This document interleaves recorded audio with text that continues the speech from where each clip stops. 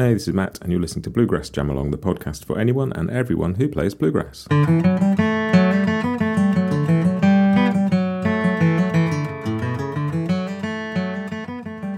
Hello, Bluegrass people. Welcome back to Bluegrass Jam Along. This is your Bluegrass briefing for Monday, the 10th of April, 2023. Little bits of podcast news. First up, the Tony Rice episode's coming along really well. Got a couple more bits to record for that, but that should be out in a few weeks. Really looking forward to that one. It's going to be great. And this week I will have another two-tempo jam for you because they're really popular. So I'm just going to keep putting those out for a bit, but I will have some new tunes once the Tony Rice thing is out of the way as well.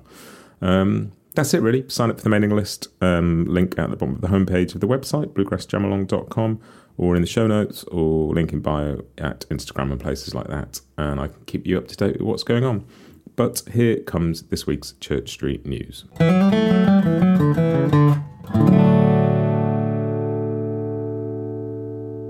And on Church Street News this week, a couple of things. First of all, Rob Ike's Rezo Summit Slide Fest 2023. That is due in November this year, and it's going to be at the Scarrett Bennett Centre in Nashville.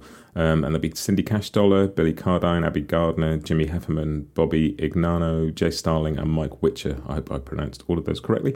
And two really special guests this year, Sierra Hull and Justin Moses. Justin's a great slide player. There'll be a great addition to that. And Trey Hensley will be there too. Trey plays a lot with Rob. Plus luthiers Paul Beard and Burl Murdoch. So that's, if you are a slide player of any kind, that's the place to be. Sounds like a really, really interesting event. Rob Ike's Rezo Summit Slide Fest 2023. And if you register for your tickets by May the 1st, you get 10% off as well. So I will put a link in the show notes to the website. Go and check that out. That's a really interesting one. And the second bit in Church Street News this week is Delfest, which is returning to its long-standing home in Cumberland, Maryland, over Memorial Day weekend in May this year. And they have added one more special act to the bill, which is Jason Carter and Friends. Jason obviously plays with Del McCoury and the Traveling McCourys, so everybody there will know who he is. He released a great record this year, Low Down, Hoedown.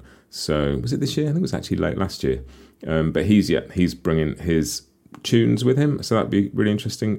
But also, Delfest has announced the late night lineup, and that includes on Thursday, Keller Williams' Grateful Grass featuring the Hillbenders. Friday, Infamous String Dusters with Kitchen Dwellers. Saturday, California Honey Drops with Chris Jacobs. And Sunday, An Evening with the Traveling McCourys. So that sounds brilliant. A load of good music there. And that is your Church Street News for this week.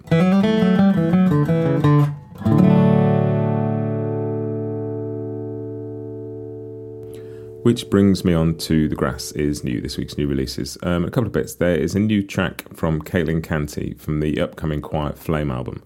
Everything I've heard from this so far sounds great. The track is called Wild Heart, and it's Caitlin on vocals and guitar, Brittany Haas on fiddle, Sarah Jaros on mandolin and vocals, Paul Coates on bass. It's produced by Chris Eldridge. There's just a bunch of my favourite musicians on that, and it sounds great. So I will stick that on The Grass's new playlist, and I'm really looking forward to hearing that album. That should be great. But also it is Easter weekend here in the UK, and Tim O'Brien has a new track called Little Lamb, which very much sort of, themes of rebirth and renewal and things like that, and that's a great track. It's Tim O'Brien on guitar and lead vocal, with Mike Bubb on bass, Shad Cobb on fiddle, Jan Fabricius on mandolin and vocal, and Corey Walker on banjo. And that's great, so I will stick a link in the playlist to that. I won't stick a link in the playlist because that won't work. I'll stick the actual track in the playlist and stick a link to the playlist in the show notes. You'd have thought I'd be all right this by now, wouldn't you? But yeah, so the Caitlin Canty new single is out, and Tim O'Brien's new single as well. That's it for The Grass is New.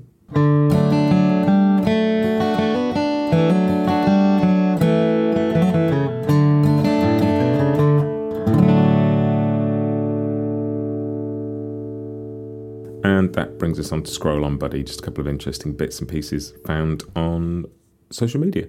First bit is a post from Tristan Scroggins, who I interviewed ages ago on the podcast, and it was a thoroughly enjoyable conversation. I like Tristan a lot.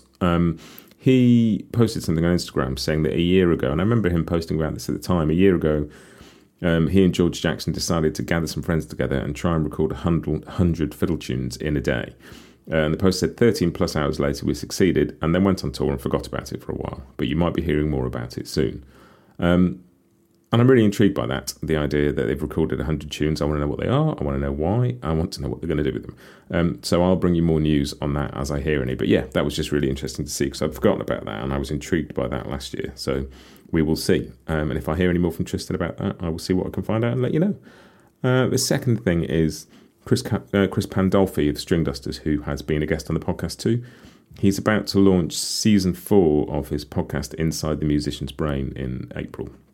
And that is a fantastic podcast. If you haven't heard that, go back and listen to the first 3 seasons while you wait. But just some great interviews. It's really thoughtful, really digs into some places that other people don't. And yeah, it's a great podcast. I really, really like that. That was the main reason I got Chris on this podcast, was just because I enjoyed his podcast so much. So go check out Inside the Musician's Brain. That's it for Scroll On Buddy.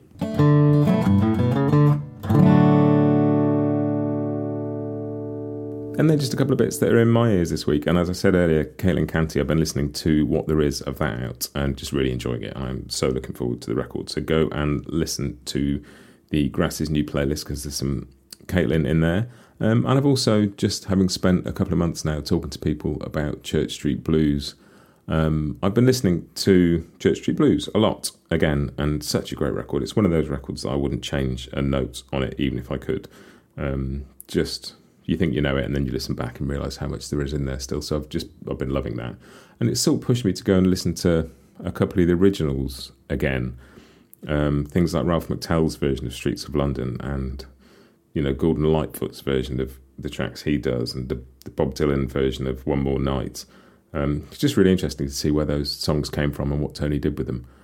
So yeah, just sort of listening to Church Street Blues and the originals that the Church Street Blues came from, which has been really cool. And that's it for this week. Just the usual bits at the end. Sign up for the mailing list, as I always say. Check out the podcast website, bluegrassjamalong.com, for a list of interviews, for chord sheets, etc., etc. And as always, please do review and rate the podcast wherever you get your podcasts, because that's really, really helpful. That's it. As always, if you're a band, if you're in PR, if you're a festival, if you're a promoter, if you're a manager, whoever you are, if you've got news you want included in these briefings, just shout. It's matt@bluegrassjamalong.com, and I am happy to include as much as I can fit in. I really enjoy putting these together. It gets me aware of what's going on, and it's nice to be able to share that as well. But that is it for this week's Bluegrass Briefing. I'll see you next time. Have a great week. Happy picking.